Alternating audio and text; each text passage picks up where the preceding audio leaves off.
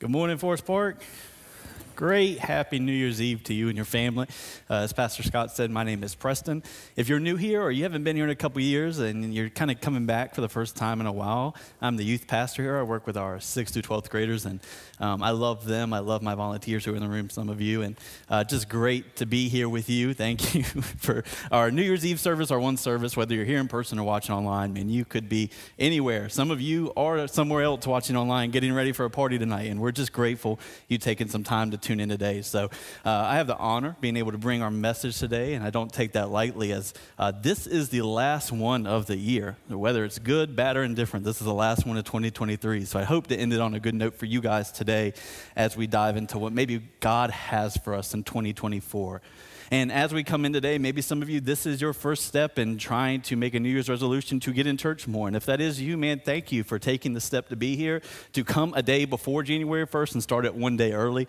We're grateful that you've chosen to be here with us today. But contrary to popular belief, my message today is not about New Year's resolutions or how to keep them, because I know people and I know me, and we will fail 99% of the time throughout the year. So I'm not going to try to give you some discipline or habit to stick with your New Year's resolutions, because I love you enough to say I don't know if you'll actually keep them by the end of January. So instead, what I want to do today is call us to think about how we want to start 2024 in a way that's actually going to make the biggest difference in our lives. And when I say our lives, I don't just mean spiritually speaking, but in general in our whole lives. And one of the things I think that I would love to see Forest Park become in 2024 is a place full of desperate people. And today that's what I'm going to talk about, is what it means for us to be desperate for God and the things that He has for us. And when we think about desperation, a lot of times people come to church when they are desperate, whether it's a time after they lose a loved one or they're going through a hardship. Many people come to God when they hit rock bottom and they become desperate. That's why this time of year is often one of the most fluctuating people coming in times to church, because they're desperate to see a change in their life at the new year. And so when it comes to desperation, the problem is a lot of us don't see desperation or desperate people as a positive. Think about people in your life that you know are desperate. Typically, they're desperate for wrong things. They're too desperate for a relationship, too desperate for a new job, too desperate for a loan to come out. And they're just desperate. And our culture puts this negative connotation around the word desperate and what it means for us to become desperate people. But when we look at God's word and we look at what He has to say to us, one of the things that I love to see is that God actually says most of the time in Scripture that the desperate people are blessed. And even as a pastor, I've been doing ministry now for 8 years. I can say the people I have seen grow the most in their faith have been the most desperate people. The people who have been desperate to see God move are the people I have consistently seen in 8 years consistently grow in their faith with God, because they were desperate to see Him do something. So it leads us to the question today: who is the most desperate person you know? And before you nudge the person next to you or think about the person you saw over Christmas break, I want to go ahead and just give you a very practical, down-to-earth answer. Pretty much for all of us in the room, regardless if you're desperate, your wife's desperate, or your children's desperate, the reality is the most desperate people in the world, 9 times out of 10, are children. Because children literally need someone else to help them do for them what they cannot do for themselves. Literally, they cannot do some of the most basic functions without mommy or daddy or grandma or grandpa helping them do those things. And children are some of the most desperate people in the world. And Jesus has a soft place in His heart for children. When we look at what Jesus says in Matthew 18, He says this to His disciples. The disciples, His followers, came to Jesus and they asked Him a question: who's the greatest? Who's the greatest in your kingdom, in your family, Jesus? Who is the greatest person? And Jesus' response was, He called a little child over to sit among His followers. He said, at the time the disciples came and asked who's the greatest. Is that in there twice? Why is that in there twice? Oh, well. The verse basically says, there should be a second part of that verse. Let's keep going. There it is. I assure you that if you don't turn your lives around and become like the little child, you will definitely not enter into the kingdom of heaven. Those who humble themselves like this little child will be the greatest in the kingdom of heaven. And so we see Jesus saying to His disciples, if you want to be great, become like a child. If you want to be great in my kingdom, humble yourself like this little child. And so when we talk about desperation today, we kind of have to have some kind of working definition because desperation and desperate looks different to different people. So for today's message, I just want to clarify, when I talk about desperation, I'm talking about our awareness of our absolute need for God. As human beings, as Christians in the room, we have to understand we need to become desperate. And desperation for us is understanding and becoming aware of our need for God to move and help us and provide for our lives. One of the hardest parts about being a pastor or a teacher, and maybe even for you as a parent, is one of the things you cannot teach your child or even adults is how to become aware. People choose to either be self-aware or not, and we all know at least one person in our life that just does not seem to connect the dots. They don't see how their actions affect other people. They don't seem to see or how to read a room. They're joking when times when they need to be taking something seriously. They are just not self-aware people. And becoming self-aware is not something you can teach. It's something you have to learn yourself. And so today what I want to do is just simply put before us, when it comes to being desperate for God in 2024, we need to model the desperation that we see in children. And I want to show you 5 ways that children are desperate and how we need to mirror those in our lives when we approach God in 2024. All right, so number 1, let's just jump right in because I know it's one service and you got extra sleep, so you're paying attention. I know you're counting already. You're taking notes. So number 1, one of the things we learn from children right off the bat, and this message will be so easy to understand for you parents in the room, which is children need someone else to clean them. You know this. How many of you have infants in the room? You have babies that are back there in KidVenture that are less than a year old, and you know better than anyone. They need you to change their diaper. They need you to wipe them off. They need you to change their clothes. They need you to clean them because they cannot clean themselves. And even when they get older to become toddlers in 2, 3, and 4, they still need you to clean them. They still get dirty. They still make a mess. They still need you to change their clothes after the 3rd time of them spilling juice on their clothes. They still need you to come and help them get cleaned up. And I think that when it comes to us as humans, we have the same tendency to stay dirty all the time, like children do. And by that, I don't mean that you have an inability to wash yourself or clean yourself. Some of you maybe, I don't know. But no, not that we physically cannot clean ourselves. As adults in the room, 99.9% of us here can clean ourselves, change ourselves, keep ourselves clean. What I mean is you and I have the same tendency to stay dirty in our life with God, that we have the tendency to stay filthy, that there's this idea that sin that destroys us, the habits that ensnare us, the patterns of our life and thinking that have just basically attached themselves to the way that we lived our life in 2023, they have a stickiness to it. They have a weight to it that seems at times like we're in just a pit of sand that we can't seem to get out of because every time we make a little bit, it feels like that attitude, that mindset, that habit that keeps weighing us down just won't seem to come off of us once and for all. We constantly sometimes feel dirty based on the constant, consistent mistakes we make in our life with God. That's why the author of Hebrews says, let's strip off every weight that slows us down, especially the sin that easily trips us up. The author of Hebrews is saying, hey, sin weighs us down, and sometimes it feels like we're walking around life with a 50-pound bag on our shoulders that we can't seem to get off. And we need someone to come and to clean us of this stickiness that destroys our lives.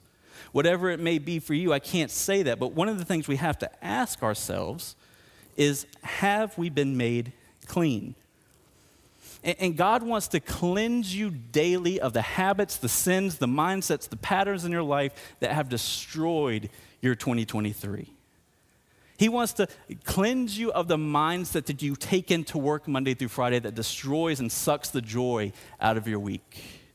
He wants to help cleanse you of the pattern you developed this year that has led to your marriage getting worse and worse. He wants to come in and daily cleanse his people from the things that are destroying their lives. what we have to understand is just like children need someone, a parent, to come and clean them up every day. You don't change your kid's diaper once a week. You change it every day, multiple times a day, some of us. And in the same way, God has to come in daily to cleanse us. One of the things I've learned in pastoring, I've learned a lot of things in 8 years, but one of the things I've learned is that in general, not just the church, outside of the church, many people want the title Christian, whatever that means to you. Many people want to be called a Christian, but very few people want to live like Christ. Many of us want the title of a Christian, being God's child, but many of us don't want to actually follow the example Jesus left for us. And God wants to cleanse you daily, every day. Not just a one-time thing when you said a prayer at summer camp. He wants to clean you every day from the things that are making you dirty, that are wrecking your soul, that are destroying your life. And we need to become desperate for God to cleanse us every day. We don't need to just come to summer camp and pray a prayer or come to one service and give our life to Christ. We need to every day approach the throne and say, God, make me clean. Cleanse me today of the things that are destroying my life and hurting my soul. So number one is children need someone to clean them. But the second thing we see from children is children also need someone to feed them. You know this again, parents, this is easy for you to grasp. You have to feed your child. You have to feed them multiple times a day. You are in charge of making sure they eat and eat something healthy. And one of the things I've learned with children, and I work with student ministry, so I see this in teenagers too, is children and teenagers typically fall into one of two categories. And you know this, parents. They are either extremely picky, and you have to get chicken tenders every time you go out to a restaurant because that's all they'll eat, or they are like a vacuum and will eat anything you put on a plate in front of them. That is most of my students in our student ministry. They fall into that category of either being extremely picky or eating everything in sight.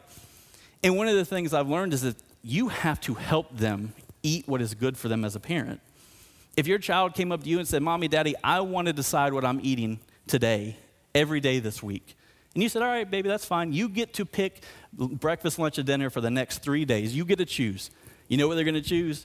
Ice cream for breakfast, snacks and candy for lunch, popcorn and desserts for dinner. They will do one of two things if you say you are in control of feeding yourself today. Your child will become either one, extremely malnourished because they don't know how to feed themselves, or they will become extremely unhealthy because they will stuff any and everything in their face. And that, in some ways, is how we've lived our faith this year for some of us. We have chosen to feed ourselves instead of allowing God to feed us what is good and healthy and right for our souls. We have taken that mantle and said, God, you want to feed me this, but ultimately I'm really craving this right now. I'd rather eat this. I'd rather have this in my life. I'd rather pursue this. And then you wake up one day in your spiritual life, your faith is malnourished or it's extremely unhealthy. Because in 2023, you've allowed yourself to feed yourself instead of coming to God and saying, I am desperate for you to feed me today. Feed me what is good and right and nourishing for my body. I need you, God, to feed me today what is good for me. And when we look at Scripture, we see time after time, character after character in both Old and New Testament who chose to give into their own cravings. I'm not just talking about food cravings, I'm talking about desires, more than actually allowing God to lead them in what is right. One example is a man named Esau. In the book of Genesis, he had a brother named Jacob, and Esau was given a birthright by God. He had a birthright. He had an inherited blessing designed specifically to be given to him by God, and Jacob wanted it. He wanted that blessing. He wanted that birthright, so he told his brother Esau, I will trade you a bowl of hot soup for your birthright. And Esau said, sounds good to me. Good bowl of hot soup over this little blessing God's gave me. That's cool. I'm hungry, bro. I need a bowl of hot soup. So he traded in the blessing of God for a simple temporal, finite thing like a bowl of hot soup just to get him through the next 3 to 4 hours. And we look at that and we say, Esau, you are completely missing the point. Why would you trade in an eternal blessing from God for something so finite and temporary and basic as a bowl of soup? How dumb. And we think that maybe we wouldn't do the same thing.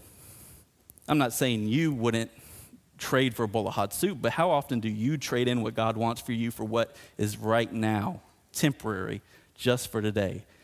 How many times have we traded in what is good for our soul, eternally blessing to us, for something that can give us pleasure right now? And it only lasts a day. That was part of my testimony as a teenager. I never grew up in church, but part of my testimony was I was looking to drugs and alcohol to fill a void in my heart that would last about 12 hours until I woke up hungover the next morning. And it wasn't until I experienced the grace and mercy of God that I found something that lasted longer than just a night, something that lasted and changed my soul for eternity. But how often have you traded in and you've said to God, I'll do what's best for my family instead of what God has already told you is best for your family? How often have you traded in and said, God, I'm going to do what is best with my money instead of what God has told you is best with your money? How much have we bought into the lie of the American dream that the goal of our life is to make our life as successful and comfortable as possible instead of believing the truth that God has actually called our lives to be sacrificial in service to others, not about building our lives to be comfortable? We constantly trade in what God has for us to feed ourselves with something that is temporal and not good for our souls. It's why maybe at the end of 2023, literally 12 hours before a new year, at this point you look back and say, my faith just feels dead. My faith feels lethargic. I feel like I come here and I can't seem to get anything out of anything. Whether it's worship, whether it's the message, whether it's anything, I can't seem to feel God. And maybe you're here today and you're saying, I just feel like my faith is dying. Maybe part of the reason is because your faith is malnourished, because in 2023 you've tried to feed your own soul with what you thought was best instead of allowing your Father to feed you with what is good for your soul. Maybe you're here today and you're not spiritually malnourished, but you're spiritually unhealthy. You've allowed yourself to feast on the benefits of your faith instead of actually seeing the beauty of your faith. What does that mean? And another way to put it is we have learned to celebrate and love the blessings of God instead of celebrating and loving the God who is giving us those blessings. You have learned to worship and serve what God has given you instead of actually worshiping and serving God. You have amened and worshiped the blessings God has given you in 2023, but you have not turned around and actually worshiped the God who gave you those blessings in 2023. And it has led to a place of spiritual decline. And we take that into church. We love to get the benefits and the blessing of the church, but we don't actually learn to love the church. In 2023, most of you, if not all of you, have benefited from everything we've tried to do to help you grow in your faith in 2023. You've benefited from Kid Venture programs where volunteers watch your child for an hour so mommy and daddy can just close their eyes and have an hour to breathe. You've benefited from Next Student Ministry that has helped your student try to get out of their shell, make friends, and learn about Jesus as a teenager. You've benefited from a worship experience that tries to push you into authentic worship so you can feel and experience God in a real way. You have benefited from some good messages in 2023 that have tried to get you to think outside of how you've seen God, to see who God really is and how wonderful He is. You've benefited from the coffee in the lobby that is completely free to you, even though it costs money and it comes out of our pocket. You've benefited from a VBS program, a vacation Bible school program for your kids to teach them about Jesus. You've benefited from summer camps I've taken our students to where they've given their life to Jesus for the first time. You've benefited from an amazing online presence that we have so you can watch this from your home or if you're out of town for the holidays. You've benefited from groups and classes and in all that we've done to give to you so that you can grow in your faith, you have turned around and become so spiritually fat because you have not put your faith into action. We have time after time as a staff done our absolute best with integrity to come to you every Sunday and say, please eat this. You're hungry. You need nourishment. You need the truth and the love and the beauty of God to enter into your life today. Go do this. Enter into a class. Take a small group. Join a ministry. Do all these things so that you can be fed.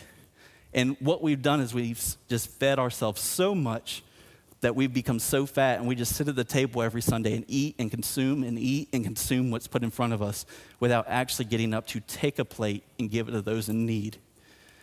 We must learn to not only eat what God has given us, but to turn around and help other people eat what God wants for them. And before you think I'm just talking about the walls of the church, just think about this. Not just about stepping up to serve. We need people to step up and serve and volunteer. Not just about giving. We need people who aren't giving to step up and give in 2024. That's obvious. We talk about it all the time. But how often have you heard message or worship that has taught you what it means to love your family, lead your wife, lead your children, and yet in 2023 you lead the same way in your home? You don't pray with your kids. You don't teach them how to pray. You don't love your wife and forgive your wife, or love and forgive your husband when they make a mistake. You're holding on to bitterness and resentment from years of buildup at your work. And time after time, we have tried to come to you and say, please eat this good food from God. It will bless you if you put it into action. And year after year, here you are, still doing the same things you've been doing for years. And you wonder why your family is where it's at, where our church is where it's at, where our community is where it's at. Because you are feeding yourself so much that you refuse to put your faith into action. And God not only wants to feed you, he wants you to get up and start feeding others. And in 2024, if you want to see a desperation for change in your life and your faith, you have to put your faith in action. You cannot just come and consume every Sunday. You must begin to make some practical changes based on what you're learning and growing in here at this place. So just like a child needs someone to clean them, just like a child needs someone to feed them, also, children need someone to discipline them and show them what is appropriate boundaries. This is similar to what I just talked about, so I won't spend so much time on it. But if you do not discipline your child or show them what boundaries are, what is good and what is wrong, they will grow up to bring destruction and damage to themselves and to everyone they run into contact with. I don't even need to go into the faith aspect of this. Science has proven that if you do not discipline and correct your child, you are shortening their brain development. You are slowing it down, because in order for a child to grow at the rate that it needs to develop to become healthy, it needs consistent discipline and correction. It needs a parent to come in and say, this is not good for you. Baby, don't touch that. I told you 100 times, don't run to the road, stay in the yard. In order for the physical scientific fact of children's brains to develop at the rate they're designed to, they need a parent, they need someone to come in and discipline them and correct them and show them what is right and what is wrong. That's why Alan Noble, who is someone I was reading this week, he says this about this idea that we buy into. He says, this is the fundamental lie of modernity, that we are our own. Until we see the lie for what it is, until we work to uproot it from our culture and replant a concept of human persons belonging to God and not ourselves, most of our efforts at improving the world will be nothing more than glorified Band-Aids. The truth of the gospel, the truth of God's love for you is that when you choose to follow God, you have to lay down a right to say that you run your life, that you are the captain of your own ship. God looks at his people and says, you don't belong to yourself. You belong to me. And because you belong to me, we need to understand what is good for you and what is not good for you. When you come, if you've given your life to God and you said the sinner's prayer, whatever the heck they did for you at VBS, whatever it meant for you, whenever that decision happened and you said, I want to follow God, and you gave your life to God, Jesus wasn't looking at you in that moment. And I'll just use my example to make it more clear. I gave my life at summer camp, went down, gave my life to Christ, and in that moment when I decided at 15 at a summer camp at Fort Caswell to give my life to Christ, Jesus didn't look at me in that moment and say, you know what, Preston? You say you want me to be Lord of your life, but I'm looking at your life, and honestly, man, you got it pretty down packed. Like, you're really doing good. Actually, you're doing way better than I thought you were. You've got this in line. You're actually way ahead of the curve on this at 15. You know what? You're doing a great job already. You want me to be Lord of your life, but you know what? you're doing such a good job. Why don't you just come to me if you need some extra advice from time to time? But you keep doing what you're doing. God doesn't say that. When we give our life to God and we make him the captain of our soul, he looks at us and says, okay, then this needs to go. Okay, then this needs to change.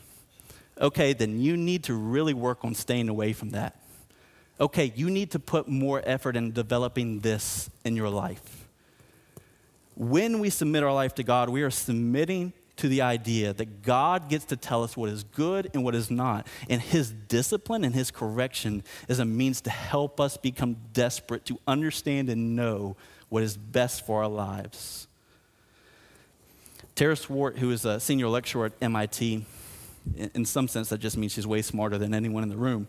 She says this, if you don't know, most people know that by 25, your brain has fully developed. For the 99% that your brain has developed by the time you're 25. After 25, almost nothing grows or develops after that. And she says this, by the time we get to age 25, we just have so many existing pathways that our brain relies on. It is hard to break free of them. One reason why is because our brain is inherently lazy and will always choose the most energy efficient path if we let it. What she's saying is by the time you're 25, you have already conditioned your brain to see the world the way you want to see it, think about situations the way you want to think about them, to look through the lens that is best for you. By the time you're 25, scientifically, your brain has been rooted and rutted in what you think is best for you. So when you become a Christian at 35, it's incredibly hard to change your way of thinking because scientifically speaking, your brain is lazy.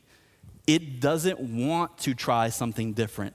This works. We've done this for 35 years. Why now do we have to start thinking different? Why now do we have to prioritize different things? Your brain wants to take the path of least resistance, and if you let it, you will never grow, you will never expand your mind, and you will never allow God to change the way you see the world because your brain will, by the age of 25, say, we're good where we're at.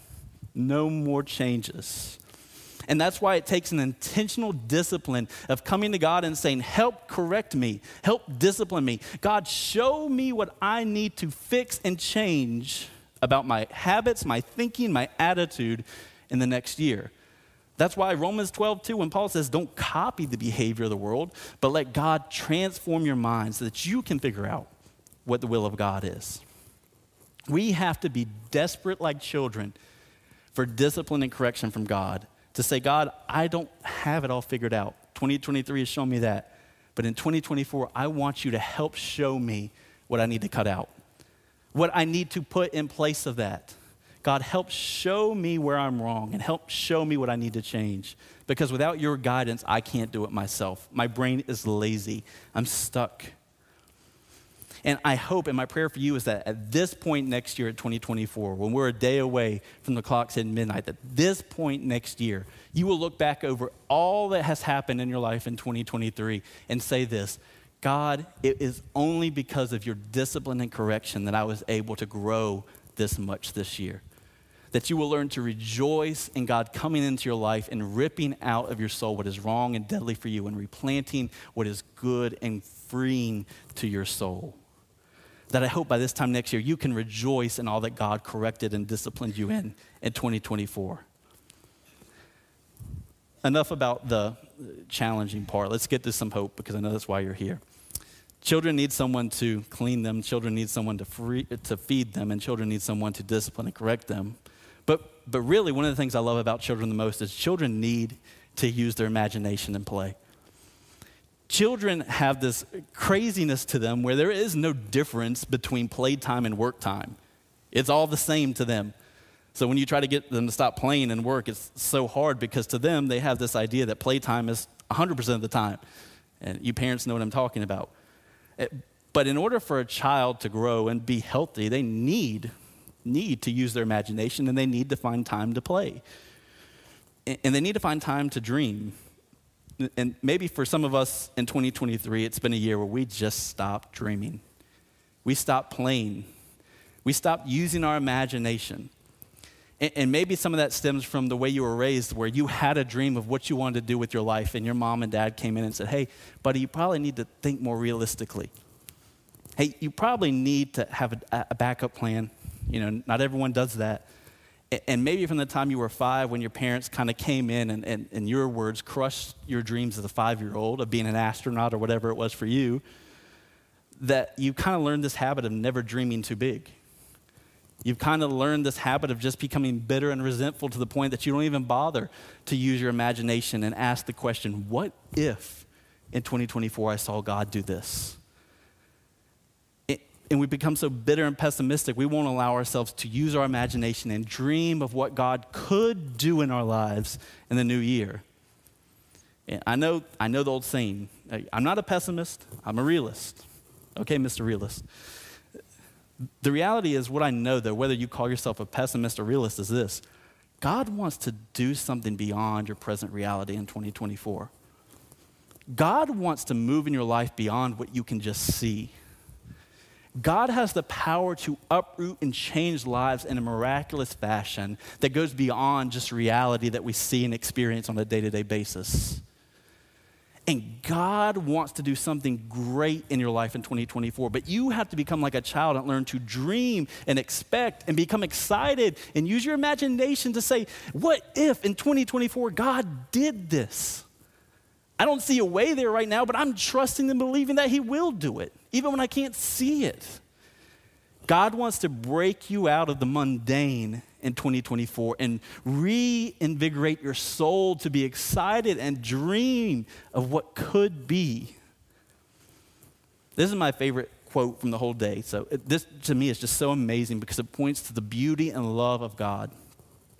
Jonathan Grant says this. So it's a lengthy quote. Just follow along, and I'll explain it at the end. It's just 3 slides. But Jonathan Grant says this.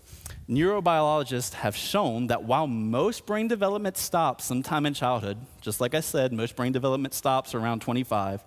However, the brain's joy center, which is located in wherever the heck that is in your brain, is the only part of the brain that never loses its capacity to grow. 99% of your brain stops growing at 25, but the one part of your brain that never stops growing, no matter how old you are, is your joy center, experiencing joy. He goes on to say, as James Pearson says and his colleagues explain, when the joy center has been sufficiently developed, it regulates emotion, pain, control, and immunity centers. It guides us to act like ourselves. The joy center in our brain, where we get joy from, when it grows, when it's developed, it will regulate your emotions, it will regulate your pain, it will regulate your immunity system, and it will allow you to become more and more like who God has designed you to be. He goes on to finish and says, it releases neurotransmitters like dopamine and serotonin, and it is the only part of the brain that overrides the main drive centers, which is food and sexual impulses, terror, and rage. Without sufficient joy strength, we spend the rest of our lives trying to fill the deficit. If you don't know what he's saying that the one part of your brain that never stops growing is the part of the brain that allows you to experience joy in your life. And when you allow joy to increase in your life, what happens is a lot of your life gets better, and impulses like food and sexual impulses, terror and rage, they begin to subside and disappear from our lives when our joy increases. I love this not because it's just interesting. I love it because it points to how intentionally loving God is. That God designed your brain and my brain so that 99% of our brain stops growing at 25, but the 1% that never stops growing is the ability to experience joy. That means that you will never reach the full capacity of joy in your life. There is always more joy to be had in your life, but you must become desperate like a child to see and dream and use your imagination to play and believe in the power of God to move even when you can't see a path out.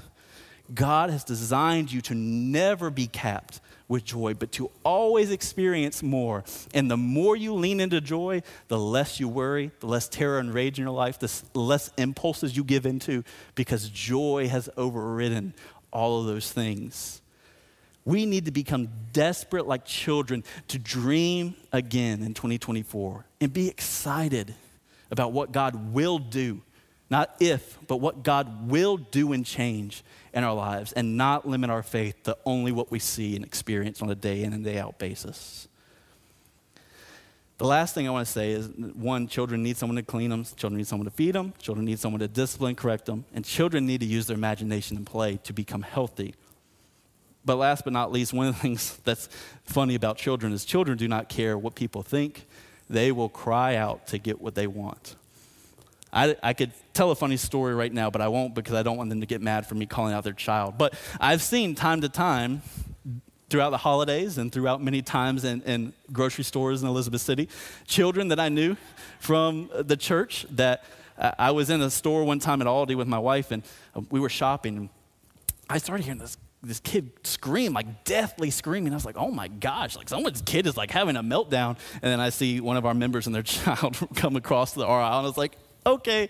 But we all know, we've been to Walmart, we've been to Target, we've seen the holiday shopping when a child wants the newest toy and mommy and daddy says no, and they throw themselves on the ground and they kick their feet and they scream, and people walking by are like, oh my gosh, it's like, I'm glad that ain't my child.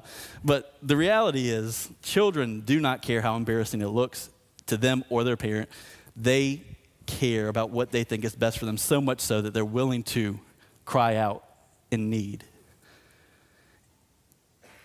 God wants us to become so desperate for him to move in our lives that we don't care what it looks like to other people, how embarrassing it may look, what it looks like to other people, that we are willing to humble ourselves and become so desperate for God to do something amazing in our life that we cry out, we have tears running down our face in worship.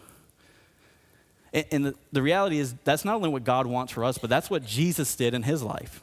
In Hebrews 5:7, it says, during his days on earth, Jesus, he offered prayers and requests with a loud cry and tears as his sacrifices to the one who was able to save him from death. When Jesus prayed, when he was on this earth, he allowed himself to cry out as loud as he possibly could. He allowed tears to come down his face as he prayed with such desperation for God to move. The question is, when's the last time you were so desperate for God to move that your prayer life looked like this? That you were literally screaming. You were literally allowing tears to come down your face, not because it looked good, but because genuinely you were so moved and emotional. You wanted so desperately to see God do something that you didn't care how it looked.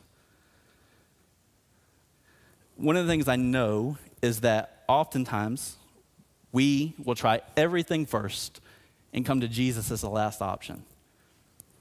When our life is falling apart, we will sign up for therapy in a heartbeat. When we have financial troubles, we will read a Dave Ramsey book and create a budget within the week.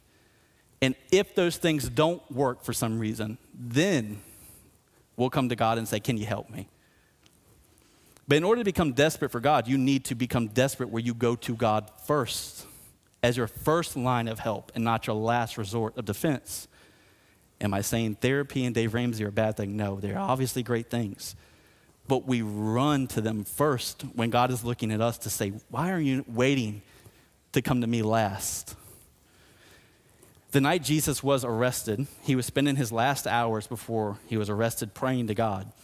And he was praying that God would move and do incredible things. And God, if you can take this cup away from me, please take it away. If there's another way to give salvation to the earth, please help give salvation some other way other than making me die.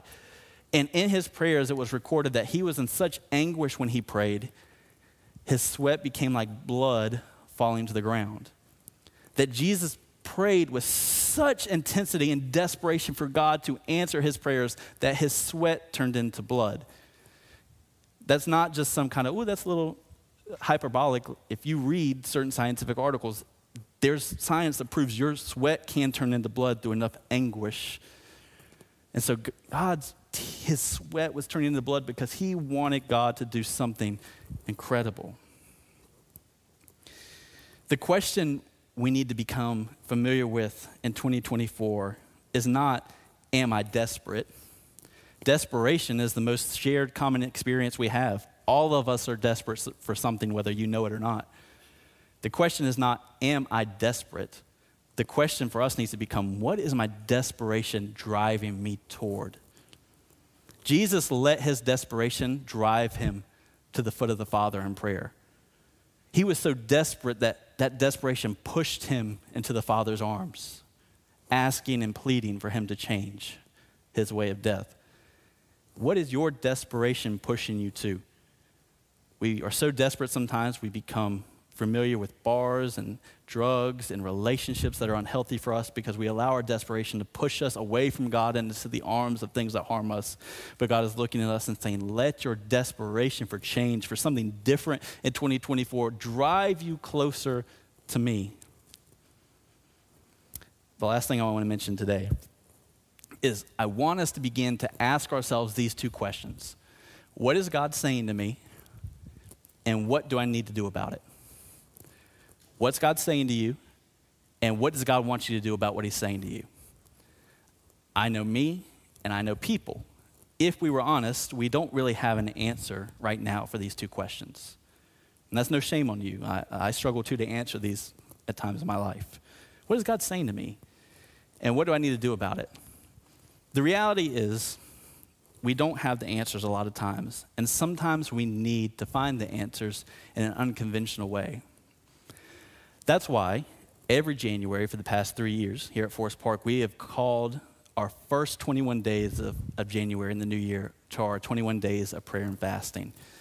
If you're unfamiliar with this, basically what we do from January 8th this year to January 29th for the first 21 days of our new year, we as a body decide we're going to fast from something and we're going to seek God for 21 straight days. Let me say this. If you truly do this for 21 straight days, I would put my life savings on the fact that by the end of the 21 days, you'll have the answers to these two questions in some form or fashion. Because when you choose to remove something from your life and replace it with the desperation to pray and seek God for guidance and deliverance, you will find God answer you and speak more loudly to you maybe than you ever have. We don't do this to go on a diet.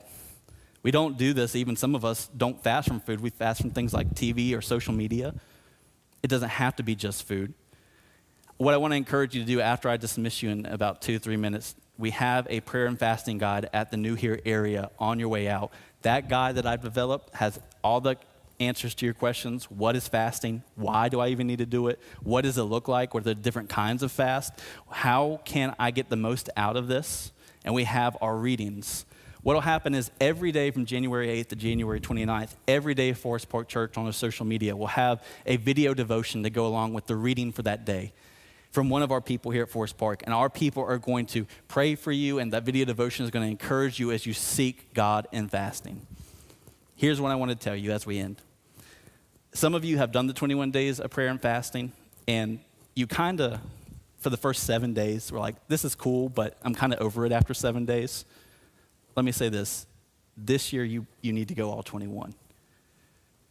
I'm just going to put it before you. No smoke or mirrors. You need to push yourself to go all 21 days. Some of you have always chosen the path of least resistance. Find what the fast is that's really going to push you and do it. Here's what I know too. Some of us, instead of actually reading scripture and praying during the 21 days of fasting, we just watch the video and say, that was my prayer for the day. Don't allow the video devotion to take place of your time with God. Watch the devotion and then read the scripture and then pray. I want to challenge you. You want to become desperate? You want to see your life change in 2024? You want to see something different with your faith? You want to feel God again? Stop settling for what is easy and what is comfortable. We have designed 21 days of fasting and prayer to push us outside of our comfort zone, because you cannot become desperate if you are comfortable. And what this is designed to do is remove some part of your life that's allowed you to become comfortable and push you to run to God in desperation in place of those things. And so I pray that you would take it seriously. I pray that not only you will actually join us for this, but that at the end of it, we have a sanctuary worship gathering on Tuesday, January 30th. That's kind of our celebration. We're going to end our time of fasting and celebrate all that God has done, worshiping together on a Tuesday night. That's from 7 to 8 on January 30th. All these details are on the packet at the New Here area. I want to encourage you, join us. Maybe some of you have never joined us in the last 3 years. This is the year to actually step up and join us in our 21 days of fasting and prayer. God wants you to be desperate in 2024. And in order to be desperate, we need to become like little children, relying on God to do what only He can do in our lives as we submit all of our life to Him in desperation. Let's pray. Father, thank you so much for the grace you've given us. God, 2023 has been a hard year. It's been a year that has had many ups and downs, but God, we know in all of it you've been with us. God, I pray for everyone in here, everyone watching online, that as we close out the year, we reflect on what it is you want us to do differently in 2024. God, that we would submit ourselves to not what we think is best, but to what you think is best for us this year. That we become men and women who are passionate about following you and growing in our faith.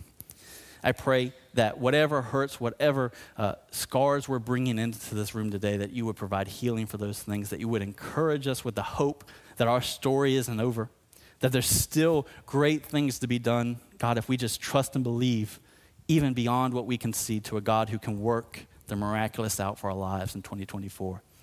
I pray as we get ready in the next weeks to enter into this time of prayer and fasting, that you would push us, challenge us, and allow us to do all that we can to become desperate people after you.